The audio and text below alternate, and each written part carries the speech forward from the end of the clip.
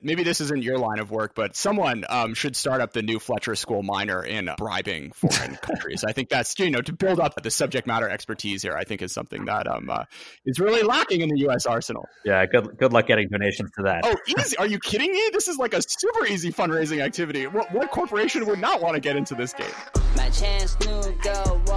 So, full disclosure, the report we'll be discussing today is a culmination of a CNAS research project supported by funding from the government of Japan. The government of Norway also arranged a study tour, which I'm very jealous you guys got to go on. So, in a blog post a few years ago, Scholar Stage, aka Peter Greer, wrote that U.S.-Sino relations do not occur in a vacuum. By design, Washington's political and military relationship with Beijing is filtered through an East Asian alliance system built at great cost by American soldiers and statesmen. The hub of this system is Japan. Because of this, America cannot have a purely bilateral relationship with China. The road to Beijing runs through Tokyo. America's challenge in the early years of the 21st century is to manage this trilateral relationship. No one talks about how critical the U.S.-Japanese relationship is to the 21st century, nor how it will be key to preserving global peace and stability. The lack of attention Americans pay to Japanese affairs is troublesome, and in the long run, it may prove disastrous. So, I know everyone likes to talk tech all the time, and we will get to that, but I think it's important to start this conversation by talking about the broader U.S.-Japan alliance and put it in its strategic context. Dan, Christine, and Josh, welcome to China Talk. Delighted to be here. Thanks for having me. Dan, I want to start and back up to a book you wrote in 2014 called Fateful Transitions, which was talking about how democracies manage rising powers. And first, I want to focus a little bit on how Japan, a democracy, reflected and processed China's 20th century rise. So what from, I don't know when you wrote the draft of this chapter, but what from 7-8 years ago, I guess, sticks out to you about, maybe how Japan has processed China's rise versus how America has been over the past few decades? Absolutely. Well, first, I'm pretty flattered that you pulled up my book. It's been a long time since I wrote it. I would say I was pretty happy that the analysis, I think, still very much is evergreen. And Japan's approach at the time when I wrote the book certainly continued beyond. So just to kind of go back to the beginning, looking at the Japan piece, I looked at essentially how Japan was responding to China's rise. And the kind of key start of that was the late 1990s when policymakers in Japan began to understand that China would eclipse Tokyo economically and in the military domain, certainly in the maritime domain as well. And so really from the outset, Japan was trying to, what I called in the book, both integrate, which was trying to kind of constrain China through participation in international institutions, and also hedge. So strengthening the U.S.-Japan alliance, building up Japan's own military capabilities, and strengthening ties between Japan and other regional countries.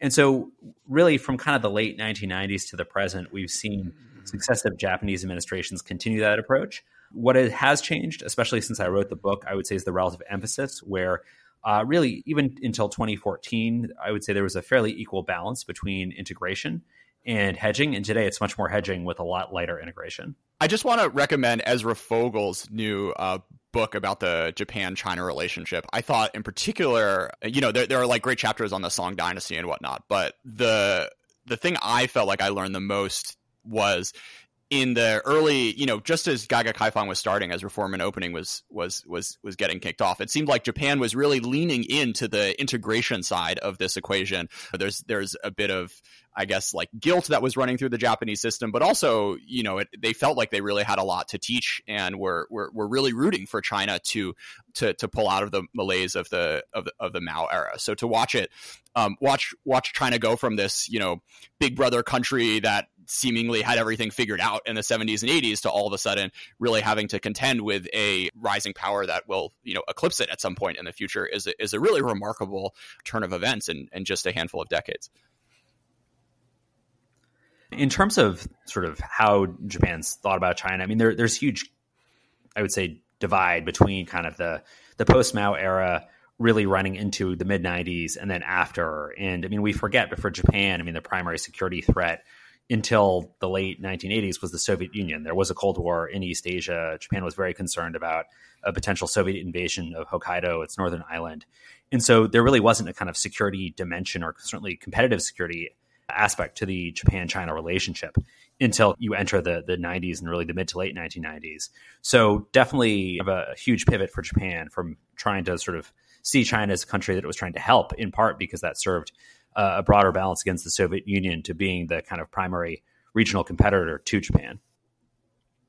So for some broad generalizations, where do you think is Japanese elite public opinion today on the trilateral relationship? I think it's quite telling when you look at Japanese public views of China. And so, for example, in the report that we'll discuss later today, Forging an Alliance Innovation Base, we look at public perceptions of China in various countries. In Japan, 85%. This was a poll from 2019 by Pew, had an unfavorable view of China. It's interesting, that was 85% unfavorable views of China in Japan, 60% in the US, and then 50% in Australia. So Japan, far more kind of unfavorable views of China than kind of any other major country. So in that sense, I think if you look at polls of the US, tends to be consistently very high. I haven't seen the latest version. But overall, I mean, you can see public opinion is very skeptical of China. Another dimension to complicate our trilateral relationship is, of course, the Japan-South Korea tensions. So what role does China aggression play in moderating or impacting the other trilateral relationship between the U.S., Japan, and South Korea? So I think you're right that greater convergence in threat perceptions of China and also North Korea to a certain extent could lend itself to opening new avenues of dialogue between Japan and South Korea. And I think especially in the midst and the aftermath of the COVID-19 pandemic, I think the convergent threat perceptions of China is actually not a far too distant prospect. In particular, I'd be on the lookout for any shifts in the domestic political environment in South Korea, looking at its April 15th legislative election coming up just, next week. And I think as some of the fallout in the Japan and South Korea bilateral relationship can be directly attributed to the political leadership in both countries. And I think the other major variable here is obviously the United States. Without strong leadership and signaling of U.S. commitment to multilateralism, I think Japan and South Korea will likely become more entrenched in pursuing the sort of fortress strategies that we're seeing today. I think especially South Korea will grow more susceptible to Chinese coercion and inducement that we've seen in the past several years. So what could potentially change that dynamic? A lot of this, is dependent on what the United States does. And obviously Tokyo and Seoul are looking to the administration and to Washington about next steps on both North Korea and China in sort of the post-COVID-19 world. And so I think, a lot of this is dependent on American commitment to its allies in the region. And so I think this next step should be rooted in sort of reaffirming our longstanding commitment to the security of our allies, particularly in terms of the near-term threat that we're seeing from North Korea, obviously with its enduring nuclear program, but also in terms of China's economic coercion, especially of South Korea. Let's come to today's main topic, tech cooperation among allies. So why is this important? It's important for a few reasons, Jordan. I mean, one, and I would say just taking the broader context, because today the U.S. is gradually losing its tech advantage to China for a number of reasons that we document in our new report. I mean, everything from failure to kind of invest in American R&D sufficiently to China's own parallel investments, and of course, China's global acquisition of technology, including in the U.S., through every means possible, whether legal or illegal. So in that context, that the U.S. is losing its tech advantage. Of course, most importantly, the U.S. needs to invest in itself, but there are many political hurdles to that. So at least in the near to medium term, really key areas for the U.S. to deepen cooperation with allies, because one, they tip the scale against China. That if you look at just the size of China's economy, its population, increasingly the funds it can dedicate to technology, the U.S. really has to work with allies to ensure that it has kind of a quantitative overmatch in that sense. Also, of course, I mean, the allies have today a lot of critical technology that the U.S. is not always necessarily the leader in. And 5G, of course, is one example. So given the diffusion of innovation, allies bring a lot more to the table than they might have in the Cold War when the US was clearly the technological leader. And then last, but definitely not least, technology protection today requires a collective effort. The U.S. can become a harder target to China, but if allies don't follow suit, whether it's imposing restrictions on Chinese investment in their tech sectors or export controls, ultimately China will simply go elsewhere, get what it needs, and the U.S. will put up barriers to investment for kind of with very little return on that. So that is really why allies matter critically at this stage. Often think tank reports put forth opinions, but don't necessarily deliver information and analysis, which I haven't come across, especially as someone who reads a lot of think tank reports about a pretty narrow topic. But this one had this whole section of all these government agencies, which I'd never heard of before. So would you guys like to pick a few of your favorites that are involved in this overseas tech cooperation ecosystem? The U.S. government has really stepped up engagement with allies on both the innovation and technology protection fronts, largely in response to concerns about China, but also many of these programs and initiatives are long-standing efforts. And so on innovation, there's actually a pretty wide range of mechanisms that the United States has for collaborating with allies on a range of activities, including technology scouting. And so programs like the Foreign Comparative Testing Program have actually been around since the 1980s and are predominantly focused on procurement. And so that's actually what we identify as a shortcoming of the program. It's by design focused on filling near-term needs rather than supporting long-term cooperation. There are also multilateral cooperative frameworks like the National Technology and Industrial Base, or NTIB, which is probably one of the more well-known mechanisms that brings together the United States and some of its closest allies, including Canada, the UK, Australia. And then moving to the tech protection side, there are also a pretty wide range of different consultations and multilateral regimes. The Wassenaar Arrangement is probably one of the most well-known and highest profile mechanisms, as it brings together 42 of the world's most technologically advanced democracies, and notably a non-democracy, Russia. And so actually, we argue that this inclusivity imposes significant constraints to the, updating control lists as technologies evolve. Over the course of our research for this project, we were able to meet with, a lot of people who are involved in a number of these different initiatives and agencies. And we were also able to meet with allies or people who are interfacing with these government initiatives in allied countries. And not to be like overly pessimistic, but with a lot of what we heard from people in these allied countries, for the record, we visited Norway, Japan, and Israel for research for this project. They had a lot of confusion initially about navigating the process of opening up their tech to the US market, especially in the dual use realm.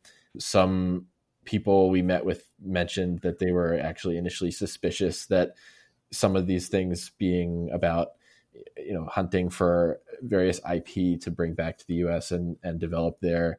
So I think there's like a lack of information out there on how to best navigate. I imagine it's not just information. Like, this is a very tricky thing to pull off. And even domestically, Ash Carter had his big DIU push, which is the one organization I had heard of that you guys profiled. But, if the U.S. can't even figure out how to get small and medium-sized contracts to American firms, figuring out how to do that for tech companies abroad it seems like an even bigger lift. Yeah, the companies that were, most successful were the ones that had the good tech and were able to shrewdly navigate the process. And in an ideal world, we're really just, leveraging the best technology, and it shouldn't be a prerequisite that they're able to, devote significant resources to navigating these complex processes.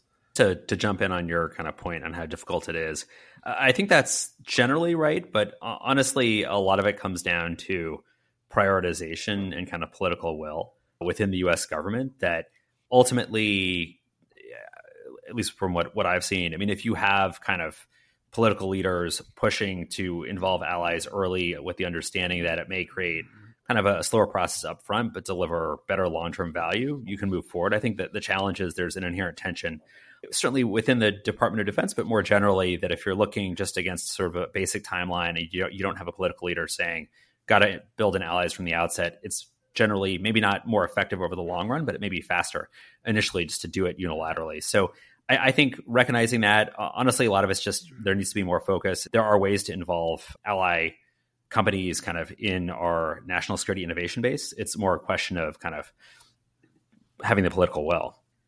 So, speaking of political will, Buy American is a principle which always seems to run afoul of these sort of international procurement efforts.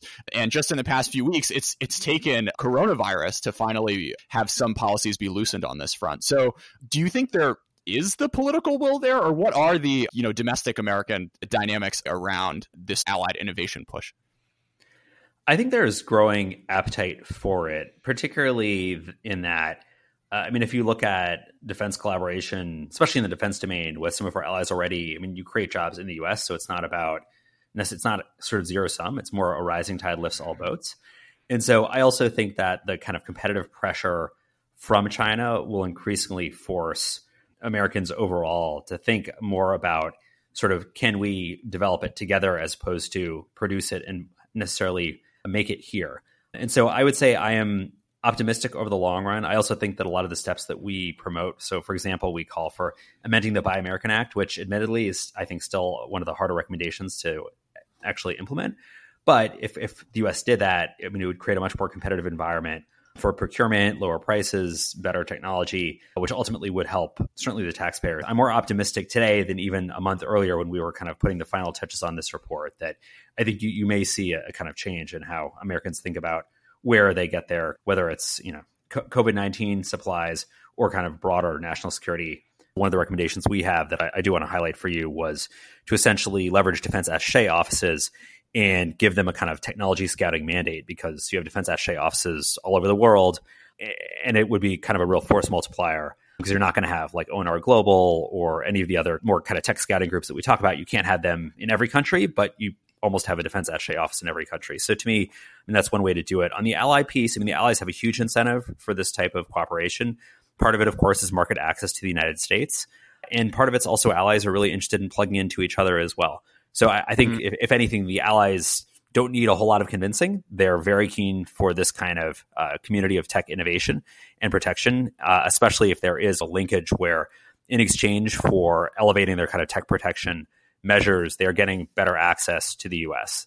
That's an interesting dynamic, because on the one hand, we just spent a few minutes talking about South Korea and Japan earlier on the show. Not every ally would necessarily be super excited about sharing their fanciest stuff with, pick whatever 15 countries you get engaged in this sort of activity with the US. So maybe you want to go a little deeper into that, Dan, about why you think there's this not just like country to US, but also like, broader network effect that the allied nations would be excited about. Absolutely. For a lot of U.S. allies, and of course, every ally has its own technology that's proprietary or secret that it may not want to share. But overall, there's a lot that can be shared. And as kind of allies, especially there are allies that don't necessarily interact a lot today. So I would highlight Japan and Israel, two countries that we did kind of deep dives on, where only in very recent years have they begun to move forward with kind of increasing momentum, their kind of economic relationship, political relationship. But in a sense, the U.S. can serve as a bridge to that. And for the two, there's a lot of synergies. Japan looking for technology from Israel, Israel looking for kind of funding from Japan. And so in some ways, the U.S. can be a bridge for some of these relationships. So that, I would say, is definitely kind of one incentive there. And ultimately, just to take a step back, I think how this kind of alliance innovation base would evolve is you're not going to have a consortium of 15 allies sharing everything. You're going to have many different types of cooperative groupings. It could be bilateral, the U.S. and one ally. It could be trilateral, minilateral. So something that looks actually not unlike the kind of network security architecture in the Indo-Pacific, where you don't have an Asian NATO, but you have many interlocking groups of cooperation. I know, Dan, you've been chomping at the bit to talk about some of your policy recommendations. We've already gotten to the defense attaché idea. Are there other ones that are particularly near and dear to you, Christine and Josh's heart? One of the main thrusts of our recommendations is to build ally awareness and capacity, including promoting just like a more broad awareness of China's actions, both in the tech protection realm and just more generally. That's definitely near and dear to my heart, because I think of all the places we visited, it seemed like a lot of our interlocutors in Israel didn't have like the same threat picture that we do of China. People in Israel, by and large, view China as almost entirely an economic opportunity and not as much a security challenge. Well, maybe I'll just push back on that a little bit, Josh. I mean, Sure. like China, I think there's a pretty reasonable argument to make that like Israel isn't all that threatened by China. I mean, like the worst case, okay, they steal some technology, but I mean, is China going to be start selling, advanced weaponry to Hezbollah or something? I mean, it comes back to my earlier question I posed to Dan about how incentives are different for these different countries, and it's not necessarily that everyone's gonna see Huawei or CNOOC all in the same lens. So I think this is a dynamic that like the U.S. is going to have to manage and not necessarily count on everyone buying the administration's line that China and Chinese investment is necessarily something that comes at great risk. That's definitely right. As long as the powers that be in Israel don't view China as a threat, everything that they do to protect themselves against it is sort of done more or less as a favor to the United States. And I think that's a dynamic that I hope changes in the future. But the other thing is that we did hear some concerns about the relationship between China and Iran in Israel, because obviously within Israel, Iran is seen as the major security threat there. So another one of the ideas that you three have collectively put forward into the world is this idea of a digital development fund. Part of the idea of getting all these allies together is to be able to push more competitive products out into the world so that the next time a 5G type thing comes around, there will be a sort of NATO-friendly product that is competitive with, not necessarily allied countries who are considering choosing between Chinese and non-Chinese infrastructure. So I guess my question for you all on this one is, what do you think the balance between the supply side and the demand side for technology Chinese style is?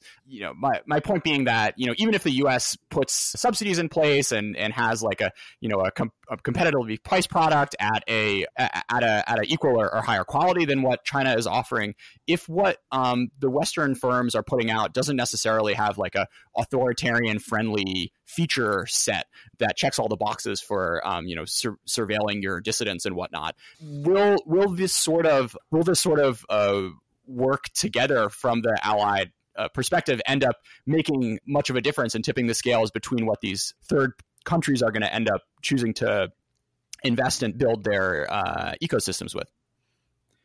It's a great question. I mean, my perspective is that there certainly are a handful of countries that are either autocracies or highly liberal democracies where even if the US or allied product is of comparable price and value, they'll find kind of the autocratic imprint on what China's offering attractive. But I think that's a small number. I think generally when you look at the developing world in particular, but even at Europe, I mean, it's much more about price. It's really not about kind of the kind of high-tech liberalism that China's promoting.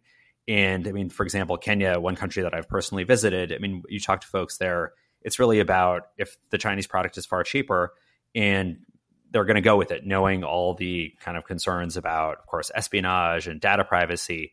So to me, pricing matters most in a majority of world markets, certainly not some, but to me, it's definitely the kind of definitive piece. Part of the framing with the Digital Development Fund is not sort of building it as like forcing countries to pick a side between the US and China. We see, especially in Southeast Asia, a huge resistance to seeing themselves as like in the center of this fight between US and China, or competition between US and China. Instead, we want to have the Digital Development Fund be part of presenting the United States as a positive alternative rather than a side that you must choose if you want to proceed.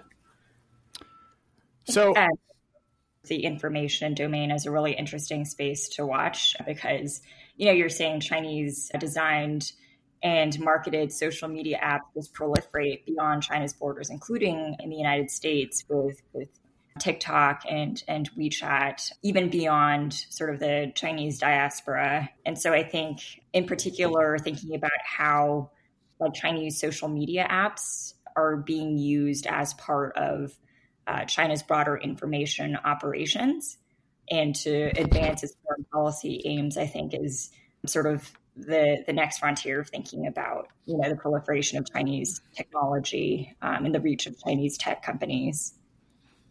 Okay, sure. So Christine, if this is something that worries you, should the U.S. government be, subsidizing Indian nationals to use Instagram and WhatsApp as opposed to TikTok?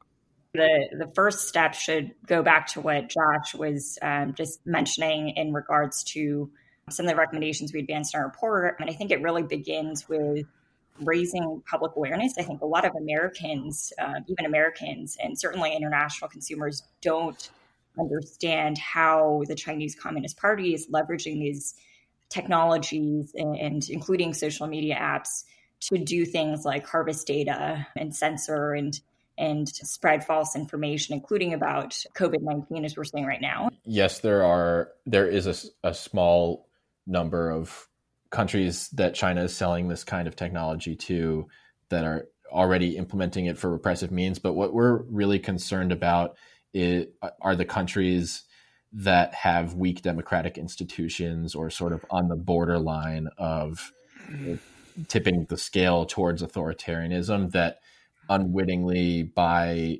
these platforms and then,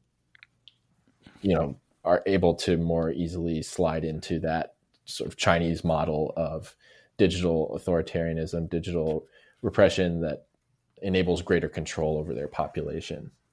So coming off that, Josh, speaking of these sort of borderline countries, there's one way to make procurement decisions a lot easier, which is to bribe people. Of course, this is illegal right now under U.S. law, but Trump a few months ago floated the idea that maybe we should consider loosening this because I think he said, like, everyone else is doing it. So if a few $1 million here and there is really what it takes to have these countries do, as you allude to, what is probably best for their people in the long run, what's so wrong with the idea of potentially, throwing a few $1 million in some Swiss bank accounts and, supporting the New York real estate market, which is, I think, something that's going to be in dire straits in the coming months and years. It's in the long run help America's and our allies' technology ecosystem. Sure. So here's my take. One, bribing people overseas to buy our products is not who we are as Americans. I think at the end of the day, that's not what America should do. It's against our national character. Two, I don't think we'd be effective compared to China. The United States does not have the resources like China to throw around, nor does it have the expertise at bribing officials. So I think for both value-based reasons and pragmatic reasons, it would be entirely counterproductive and wrong. I don't know, Dan. How much money was flowing into repressive regimes for most of the second half of the 20th century? And I have no doubt that there is enough bribing talent within the US to sort of figure out these things. And I would even argue that I think actually the Chinese government, in their overseas bribing activities has been exposed a lot of times and isn't necessarily quite as fluent in the ways of the world. I think finding some experienced Exxon employees who spent a lot of time in some pretty rough places, if you gave them a little extra leash, they could certainly do a good job with a little more wiggle room. Yeah, I would respectfully disagree there. I think at the end of the day, it's not who we are. It's not our sort of area of competence either. And if you look at areas where the U.S., whether it's been even above the table, sort of pushing money out quickly like Iraq or Afghanistan, it tends not to certainly deliver the results that I think American policymakers had expected, seeing how both of those countries have gone. Well, maybe this isn't your line of work, but someone should start up the new Fletcher School minor in bribing foreign countries. I think that's to build up the subject matter expertise here. I think is something that is really lacking in the U.S. arsenal. Yeah, good luck getting donations to that. Oh, easy? Are you kidding me? This is a super easy fundraising activity. What corporation would not want to get into this game? Dan, earlier on, you said that coronavirus, you thought is increasing American appetite for doing this sort of overseas collaboration on the technology front. But also, we've been seeing in some dimensions an increase in protectionism of people setting up different countries saying that exports on medical goods are not being allowed, and just travel not being something that is possible around the world, I imagine makes this sort of work a lot more difficult. So I'm curious, are there any other things that you would revise in your prognosis of how these trends will turn out in light of what's been happening in the world over the past few months? And for the record, we're recording on April 8th. Well, certainly we could have, in the kind of basket of shared alliance challenges, put responding to a global pandemic. That would have obviously been a nice shared challenge to put.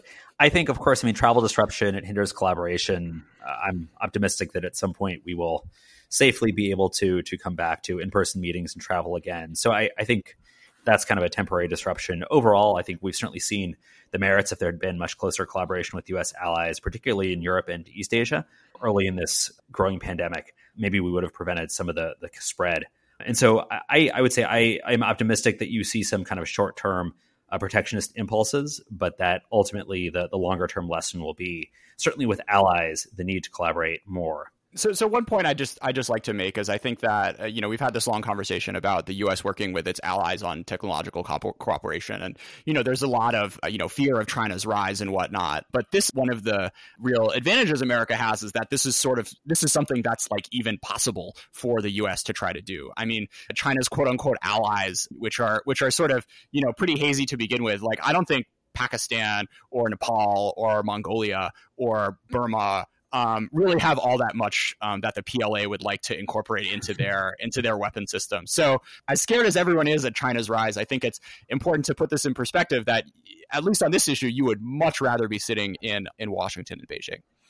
100% yes. So to close, reading recommendations, Asia policy or otherwise? My recommendation, not Asia policy, but I think instructive for the current era, is a biography of David Ben-Gurion called The Burning Ground. And kind of the key insight there is essentially he was able to kind of predict discontinuous change, that the world would transform in his lifetime. And then he went forward and founded the State of Israel. And I think especially in the era of COVID-19, we all need a bit more of that ability to kind of understand it and predict discontinuous change, which is really, really hard. We all think in trends, but not kind of ruptures. So my recommendation isn't quite related to Asia policy, but I recommend everyone listen to the album of Sam Cooke's 1963 live performance at the Harlem Square Club. The performance is honestly so electric.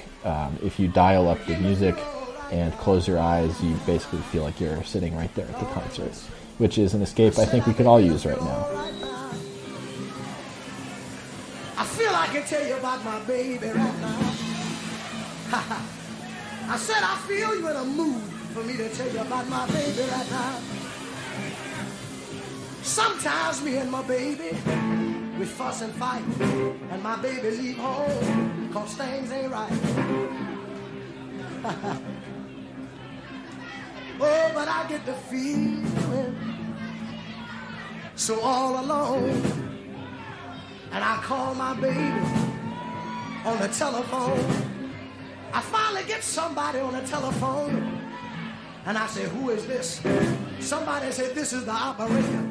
I said, I don't want you, operator. I want my baby. Oh, operator. I want my baby. And finally the operator get my baby on the telephone.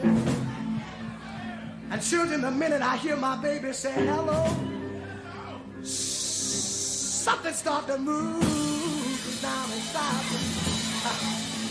Now see, I got a message for you, honey. I want to tell you that, darling, you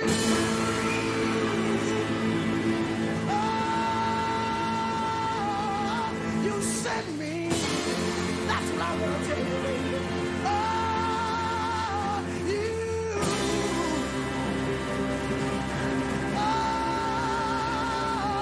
You sent me. Oh,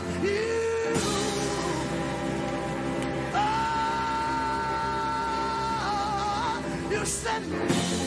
Oh, no.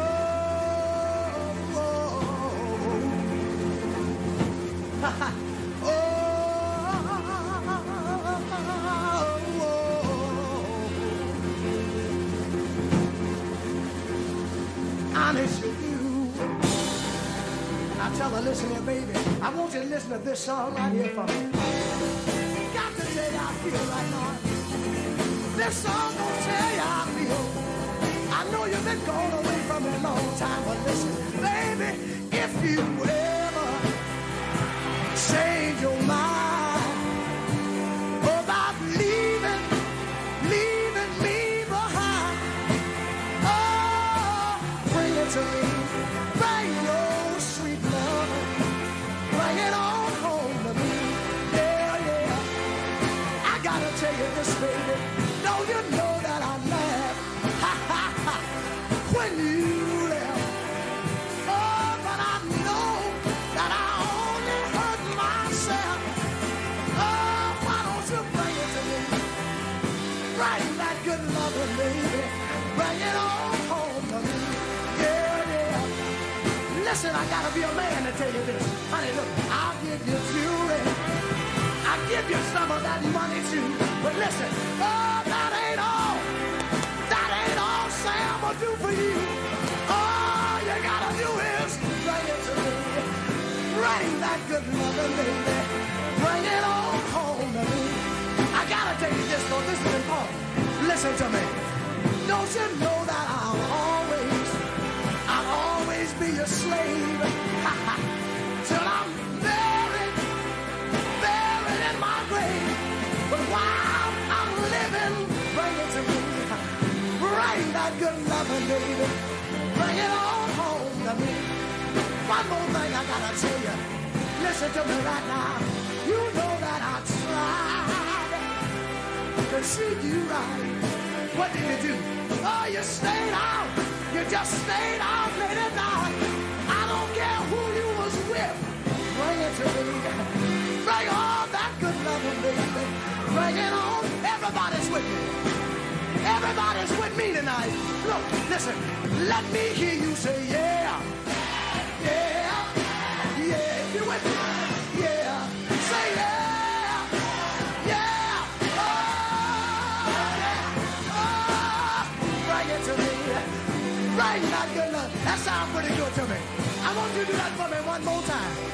You gotta do that for me one more time, huh? Let me hear you say yeah. Yeah. Yeah. Yeah. Say yeah. Yeah. Oh, yeah. Oh, bring it to me. I better leave that alone. And bring it on home to me. Yeah. Bring it to me. Bring it on home. Bring it on home. To me. Bring it on home to me, baby. They say being a parent is a full-time job. But I already have one of those. Luckily, I use Instacart to help me order everything I need while I'm stuck in meetings all day. So while Instacart is helping me get groceries, snacks for school lunches, and something for at-home happy hour, I get more time back to juggle my day job and my mom job. Save time by downloading the Instacart app or visit instacart.com to get $10 off your first order using the code INGREDIENTS10. Offer valid for a limited time. Minimum order $35. Delivery subject to availability. Additional terms apply.